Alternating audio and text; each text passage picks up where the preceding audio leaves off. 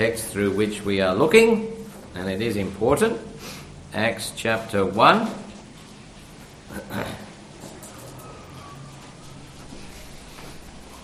You remember the Lord Jesus has gone back to heaven, and the disciples are just standing amazed at what they are witnessing. And it is an amazing thing they're witnessing. Verse 9, when he had spoken these things, while they beheld, he was taken up, and a cloud received him out of their sight.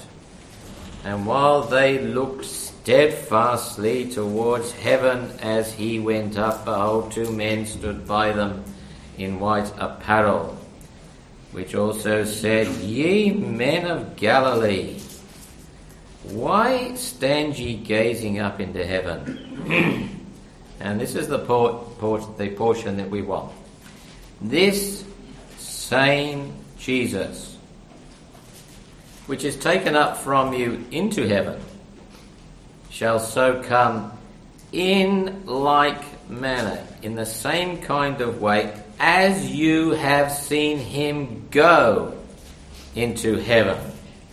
This same Jesus shall so come again in like manner, as you have seen him go. Right? Now you remember last week we looked at that marvellous truth, didn't we? That the Lord Jesus has come the once into the world and that he is coming back again. And what we noticed was the incredible difference between the two comings. Very, very different, the way in which he comes. The first time we saw he came as Saviour, and the second time coming in Revelation 19 as Judge.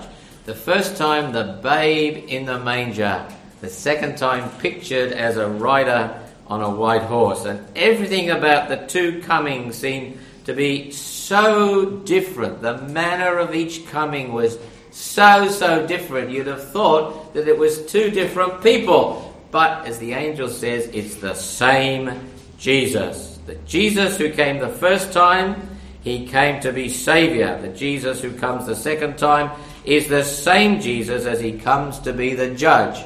Jesus, this same Jesus, Jesus the Saviour, is Jesus the Judge. And we contrasted them. We saw the contrast in the two comings. But now we're going to look at the second part. He will come again in like manner, in an exactly similar way as you saw him go up. And we want to look at the similarities between the ascension of the Lord Jesus Christ and his coming back again. Because in simple terms, when he went up, the manner in which he ascended was he went up in victory. He went up in triumph. He went up in power, and he went up in great glory. And he's going to come back the same way. That's how he went up. He went up in victory. He went up in victory over sin, over death, and over hell. What a mighty victory.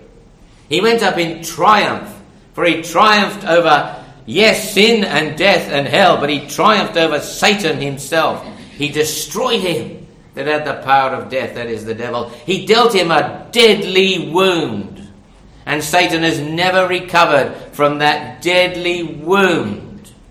He went up in great power. He went up in all the power of God. We'll see that he was received up, he was caught up, he was taken up by the very hand of God. In the power of God, he ascended up on high, and he led captivity captive. The scripture says he was received up in glory. So you've already got the picture, the ascension, the manner of his going up. It was victory, it was triumph, it was power, and it was glory. Now it's a great blessing, if you just go through the Gospels and just read the events, the actual event of the Lord Jesus going back to heaven. It's actually Mark and Luke which give you the exact events. Matthew gets you ready for it, and then he stops his gospel, right? And it's quite lovely because he's getting you ready to get a picture of who this man is now that's going back to heaven and the way in which he's going back to heaven. And what he says is like the last words before the Lord goes, he says, the Lord Jesus says, all power, all authority is given unto me both in heaven and upon earth. And he's going up with power, he's going up in authority, and he's going to have power and authority that's in all of heaven and in all of earth. And when he returns again in Revelation chapter 19 and opening up from there, he returns that same way in mighty power and absolute authority over both heaven and earth. He comes back the same way. When you go to Mark's Gospel, it's only a little bit different. It says he was received up into heaven. He sat down on the right hand of God. And that is the seat of supreme authority. And when he returns, he will come from that place, that very same place, and he will exercise that absolute authority of God. So you see, he will be coming back in like manner as he went up. And just go and read Luke's Gospel. Luke's Gospel there's something very sweet and beautiful about the way Luke writes. Luke was a Greek. And when Luke writes, he's an artist. There's no doubt about that. The Greeks were great artistic people. And Luke uses words to paint pictures, a bit like John does in the Revelation, although John's was a direct vision. Luke is a style of presentation. And I can't ever get out of my mind the beautiful picture of the resurrected Christ. And he leads them out as far as Bethany. And it says quite plainly there, he lifted up his hands and he blessed them. And as he was blessing them, he was carried up. He was parted from them and he was carried up into heaven. And I've always had this vision of the ascended Christ. He's going up and his hands are still uplifted in blessing. And he's going up and he's going up higher and higher. And his hands are still uplifted in blessing. And the cloud receives him out of their sight with his hands still uplifted in blessing. He's going to come back exactly the same way for the redeemed. When he comes back, he's going to come back with the greatest blessing that we've ever known. He who with hands uplifted went from the earth below shall come again all gifted. His blessing to bestow. Before him on the mountain shall peace the herald flow, and righteousness in fountains from hill to valley go. There it is. That's the coming again. Can you see there? There's great blessing, you see, in the coming back of the Lord Jesus Christ. Revelation is not dealing so much with that, it's dealing with the judgment. And what will happen as we put all these together? He will return in the mighty power of God. He will return with absolute authority over all heaven and all earth, and he will come to gain the final victory over sin and Satan and death and hell. It's the fulfillment of Psalm 110. And one day we'll do Psalm 110 like we did Psalm 8, because Psalm 110 is so beautiful about this picture. The Lord said unto my Lord, that's how it starts, sit thou at my right hand, until I make your enemies the footstool of your feet. And what we're going to read about in Revelation 19 is like the final act in that drama, where ultimately every enemy is put under the feet of the Lord Jesus Christ. So you see how he went up. You see how the gospel writers showed it to us, just in the simple facts. How Matthew showed it to us, how Mark showed it to us, how Luke showed it to us. And then the apostles, showed us the same sorts of things. Just go to what the apostle Paul wrote. He says, he ascended up on high and he led captivity captive and he gave gifts to men. Can you not see? He ascended up on high. He led captivity captive. Can you not feel the triumph, the victory? Can you not see the power and the authority leading captivity captive? And then he gave gifts to men. He's got his hands out in blessing for his people. You put the whole picture together. Paul says, I've read the book of Revelation in chapter 19, and I've read what the apostles wrote. He said, and I've seen the risen Christ in glory myself when he met me on the Damascus road. And he says, I tell you, when he went up on high, he ascended up on high, he led captivity captive, and he gave gifts to men. What does that mean? What does it actually mean? He led captivity captive. That's a strange expression, really. But the idea is that the whole system of evil, the entire system of evil, which had held captive all mankind in sin and death, the whole rotten, filthy, evil system, he captured it and he conquered it. And he got it and he held it. And he captivated it. And that was the end of it. And we're going to see in Revelation, as we're moving through 19 and 20, he takes the beast, captured. Takes the false prophet, captured. He takes Satan, captured. And it's the end of the whole thing in a final picture, cast into the lake of fire. You see, in the ancient times, when there was a great war or there was a great victory or, a king went out to fight and he conquered another land, a mighty general, and won a victory in war, when he came back home, there was a great victory march. Right? He would ride at the head of the great victory march. Whoever it was, the king or the great general, and in the Roman times they would ride on a white horse. Remember Revelation 19, coming on the white horse.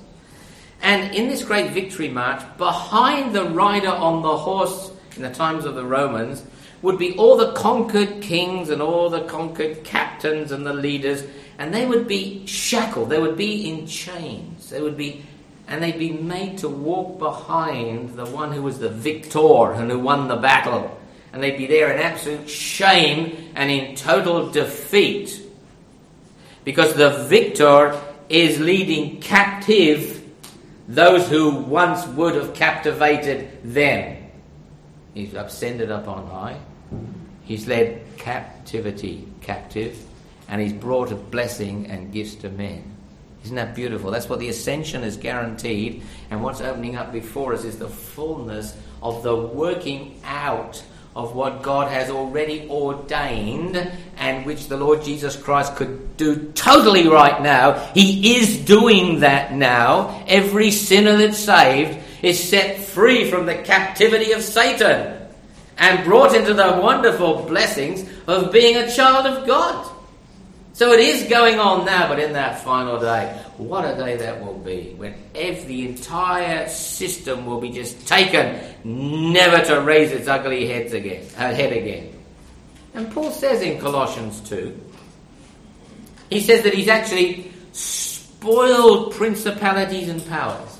Spoiled them. That means you took away everything from them. When you spoil a thing, you actually rob it. You wreck it, You spoil an artwork, you ruin it, you wreck it. You spoil somebody's wealth, you defraud them of it, or you flagrantly steal it, or you throw it away and waste it. He has spoiled these principalities and these powers and these great evil authorities. And he's made a show of them openly, like the rider on that horse, Everybody can look and cheer, and everybody can look at the defeated and say, oh, look at them, crushed at last. So it says he spoiled principalities and powers, and he made a show of them openly, triumphing over them in it. Now that's what we're starting to read in Revelation. It gets better and better as you move from chapter 19 and the route into chapter 20 and on to the finality of chapter 21 in all its blessing and in all its glory, the holy city, the New Jerusalem, where we shall reside in the fullness of the blessings of the ascended Christ, who went up with hands uplifted in blessing. In blessing. I'll give you another point to think about. When the Lord Jesus ascended up on high, he ascended up on high, just as he'll come back the same way, in the same manner, he ascended up on high in the fullness of all of the anointed offices. Now, just follow me here, because this is another subject entirely. What are the anointed offices in the Old Testament? Who are those who are anointed, set aside, set apart for the God and for his service, to represent him and to serve him? Right? They anointed the prophet, didn't they? They anointed the priest, didn't they? And they anointed the king. And when you read the story of the ascension, you will see clearly that, yes, he's going back in the fullness of those offices. He's going back in the priest, for there is that priestly blessing in the uplifted hands. He's going back the prophet who spoke and still speaks the word of God. He said to Matthew, to the disciples in Matthew, go ye into all the world and preach the gospel, right? Baptizing them in the name of the Father and the Son and the blood, so on. Teaching them to observe all things whatsoever I commanded you. The words that I spoke to you, for I was speaking the words of my Father. He gave me the words to speak, which I, as the prophet of God, the mouthpiece of God, the one who brings down the word of God, that's what a prophet is, right? The mouthpiece, the word, the one who speaks on behalf of God. You go and take those words and repeat them to the nations, and they'll be saved. So he goes up there in the role of the prophet. You see, the prophet is speaking. He goes up in the role of the priest. Because you see, what's he done? He has made one sacrifice for sin forever. That's what he's done. He has shed his own precious blood. And he is about to enter into the holiest of all as the priest, not with the blood of bulls and the blood of other animals, but by his own precious blood, in the fullness of his own sacrifice. As priest, he will enter in through the veil, and he will make a way for God's people to come in following behind him, because he has made the sacrifice. He has been the priest who made the sacrifice, and he's been the priest who is the sacrifice, and he is the captain. Can you see the triumph in that word alone? Who is bringing many sons to glory. He's the file leader of our salvation. He is at the head of the command. He has blazed away through sin. He has broken the power of Satan. He has seized authority by right. He has broken the strength of death, overcome the darkness of hell and of Hades. He's led it all captive, and he's gone right into the presence of God himself, our great high priest. You get that? The prophet, word of God. The priest with the sacrifice in the presence of God. With the uplifted hands in the blessing of God. And of course, is he king? Of course he is king. He ascended up on high. He sat down at the right hand of the throne of God. And we know that's true because we've crowned him Lord of all. There it is. We've crowned him Lord of all. So he goes up in all the fullness of those anointed offices. You're going to find, if we get there, in Revelation chapter 19, those offices, he comes back exactly the same as the prophet, the priest, and the king. It's all there. And it's all in the secret of the names of the rider on the white horse. Now let's go to Revelation 19. Remember, it's in like manner as he went up. Authority, power, victory, triumph, glory, priest, prophet, priest, king. Now go to Revelation 19. And we will be reading from verses 11 down to 16, because I want to draw attention to the Lord Jesus Christ. I want us, after this study, to have a better understanding and a deeper sense of reverence for who Jesus is. All right? Because it's all been a bit ruined in this last decade or two. Some or other, it's Jesus, just Jesus the man, Jesus the boy, Jesus the babe, Jesus the mate, Jesus who's just another one of us, but a bit of a better one than us. Jesus that we talk to anyhow and use his name in vain. It's really sad, because we need to know this same Jesus, God has made him both Lord and Christ. He is the Lord. He is Jesus. He is Christ. And if you go through the New Testament and read how the apostles wrote about the Lord Jesus Christ, you will find far and away in number they referred to him as Christ, Jesus Christ, Christ Jesus, Lord Jesus Christ, primarily, by far more than they used only the name Jesus. Because you see, you need to see the richness of who he is, and in the ascension that's coming out. And in the coming day, they'll see who he really is. All right. Verse 11, and I saw heaven open above. No, just a minute. I want you to pick out the names in your mind as you go through, because this is where the clue to understanding what the revelation of Jesus is here, the Lord Jesus is here, and what I want to get to you to. I saw heaven open, a white horse, he that sat upon him was called Faithful and True. Now, see the name? You got that? That's the name, Faithful and True. And in righteousness he doth judge and make war. His eyes were as a flame of fire. On his head were many crowns. Look at this one. He had a name written that no man knew but he himself. That's not just that they didn't know what it was, but it's also suggestive there's something more than you can really understand or you can really know. No man knew. Another name. Faithful and True. And then on his head, crowns, but a name that no man knew. Now look at the next verse 13. He was clothed in a vesture or garments dipped in blood, and his name.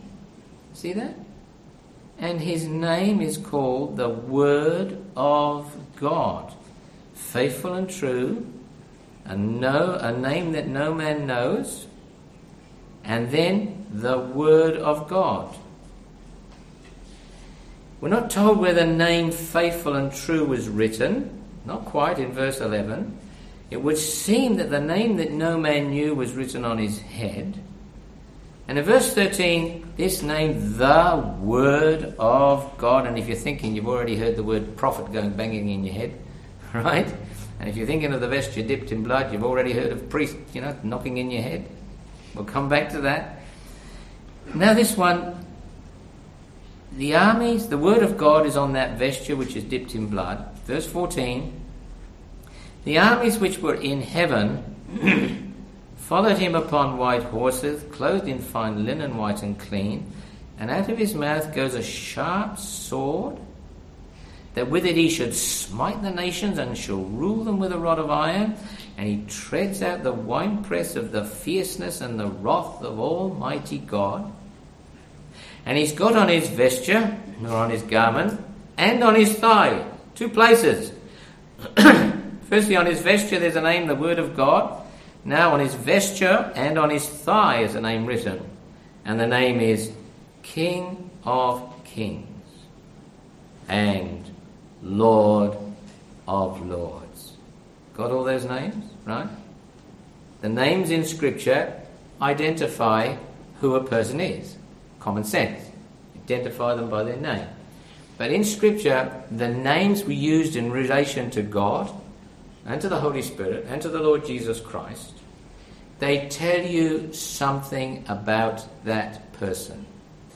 And if you and I can just somehow or other get these names together in our mind and realize the wonderful things it tells you about who this person is, about this person who's riding on this white horse, then you will understand in that coming day that the Lord Jesus is going to come in the fullness of his glory.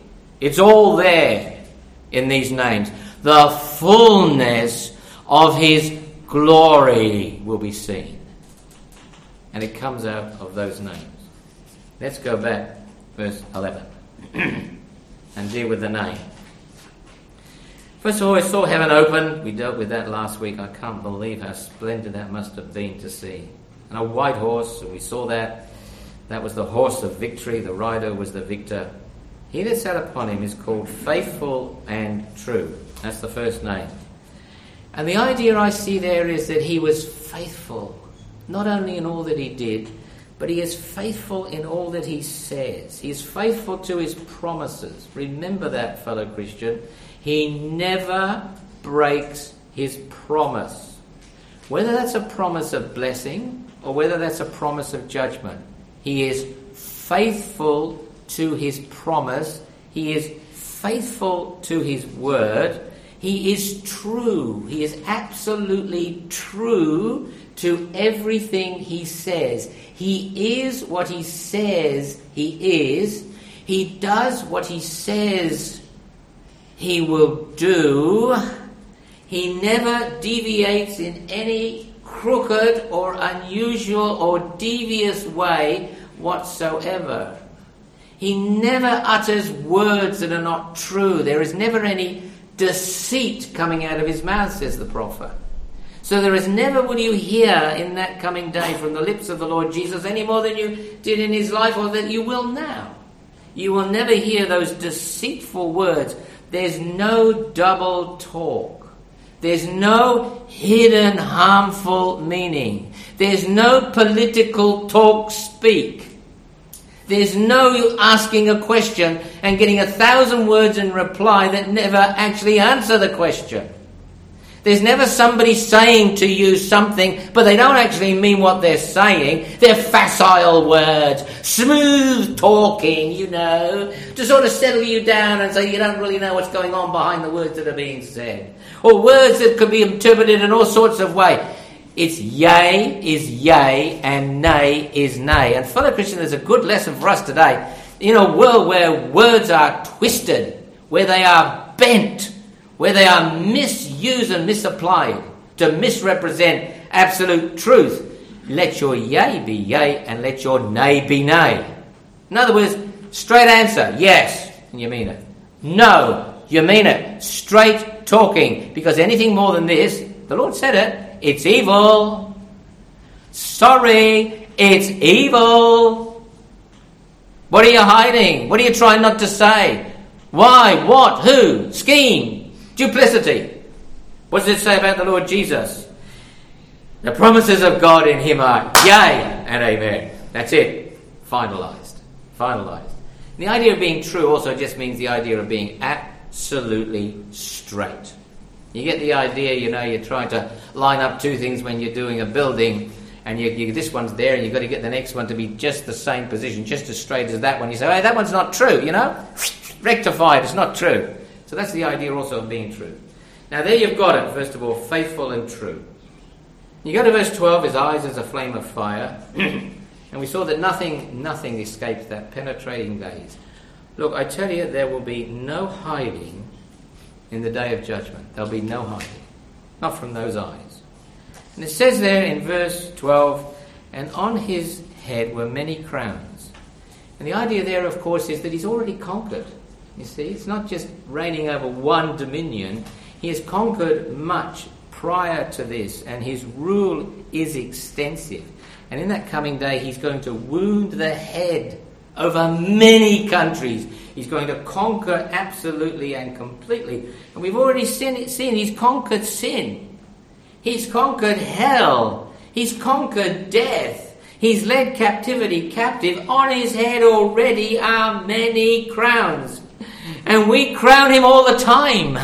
You get the idea. There's many conquests that he's already had before he comes out in the final victory battle to destroy that which is left and that which is remaining. And you stand for a minute. You just stand in awe at a rider on a white horse, faithful and true. The armies from heaven are following, and their white horses and their white garments, a spectacular sign as the sky is filled with the wonder of the returning Christ. And you say, yes, it's the same Jesus. It is Jesus the Saviour, yes. It's Jesus the Judge, yes. And he is a real man, yes. But then you look again and you think, no man's ever acted like this before. Huh? No man has ever acted like this before. I mean, no one has ever judged with such discernment before. As a matter of fact, men and women are distinctly told to judge not to take on the role of judgment, because there is only one who understands judgment and discerns accurately. And let this rider on the white horse, he's acting in such a way that no man has ever acted before. Yet this rider on the white horse, he's riding like a man, but he's acting as if he were God. You get that? He is acting with all the power of God. He's acting with all the authority of God. Why ever would he be doing that? Because he is God. See, this is the other dimension. Saviour, yes. Judge, yes. Man, yes. But the rider who comes back, as it were, who comes riding from heaven, he is man, yes, but he is God. He is fully man. He is fully God. Jesus is fully man and fully God. Never forget it in your thinking about him. Never forget in your speaking about him. Just as you must never forget he is Saviour, but he is also Judge, so never forget that Jesus Christ, the Lord, Adonai, Sovereign God, Lord Jesus Christ is fully man and he is fully God. He is actually the Saviour who died, and he is also God over all, blessed forever. And if you can't combine all these truths in the one person, you haven't got the true Jesus. You get that? I'm trying to get you now to move towards an understanding of who our blessed Lord is and why we should fall down and worship him. That's why. And put him in a plane, a position and a place far above all, nowhere near within our reach. And yet graciously he has condescended to come and meet us and come within our reach. But he is still God over all, blessed forever. And in this one person who's coming back to judge, manhood, I've worded it this way, manhood and deity, or if you like, manhood and Godhead are inextricably and inscrutably combined. Get that? Inextricably, you can't separate. And inscrutably, in a way you can't really grasp or understand. They are completely combined in this one blessed person. And this is why the Apostle Paul, he talks about this is the great mystery of godliness, that God has been manifested in flesh. And this is a point at which we're getting to some truths that are a little bit beyond our understanding. You can't really grasp that he is fully God, that he is fully man, that the two are brought together. You can't really understand that. You can understand him as Saviour. Yes, I can grasp that because he's my Saviour. I can understand him as Judge, as faithful and true, and the Word of God, and King of Kings, and Lord of Lords. But there's something more, and it's exactly what Matthew says in chapter 11, and try and grasp this. No man knows the Son but the Father. That's what he says. No man fully knows the Son but the Father, because we're dealing with the inscrutable Christ, where there is something not possible to understand and not completely able to be explained or to be interpreted. And you stand in awe for a moment, because there's something about the Lord Jesus Christ. There are glories and there are truths and there are depths about this Jesus, this rider on the white horse, which we cannot fully grasp because they are actually beyond our comprehension. So there is a name written which no man knows. Got it? It's just beyond. You say, there is a name there, I can see there's a name there.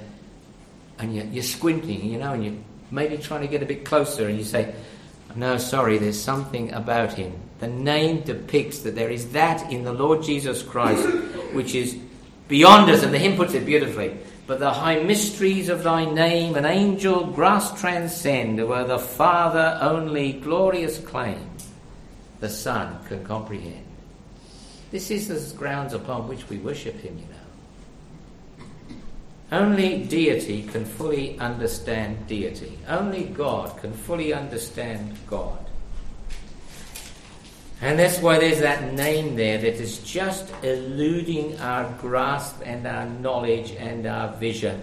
Someone said, it's light too bright for the feebleness of a sinner's sight. The incomprehensible Christ and the mystery of godliness.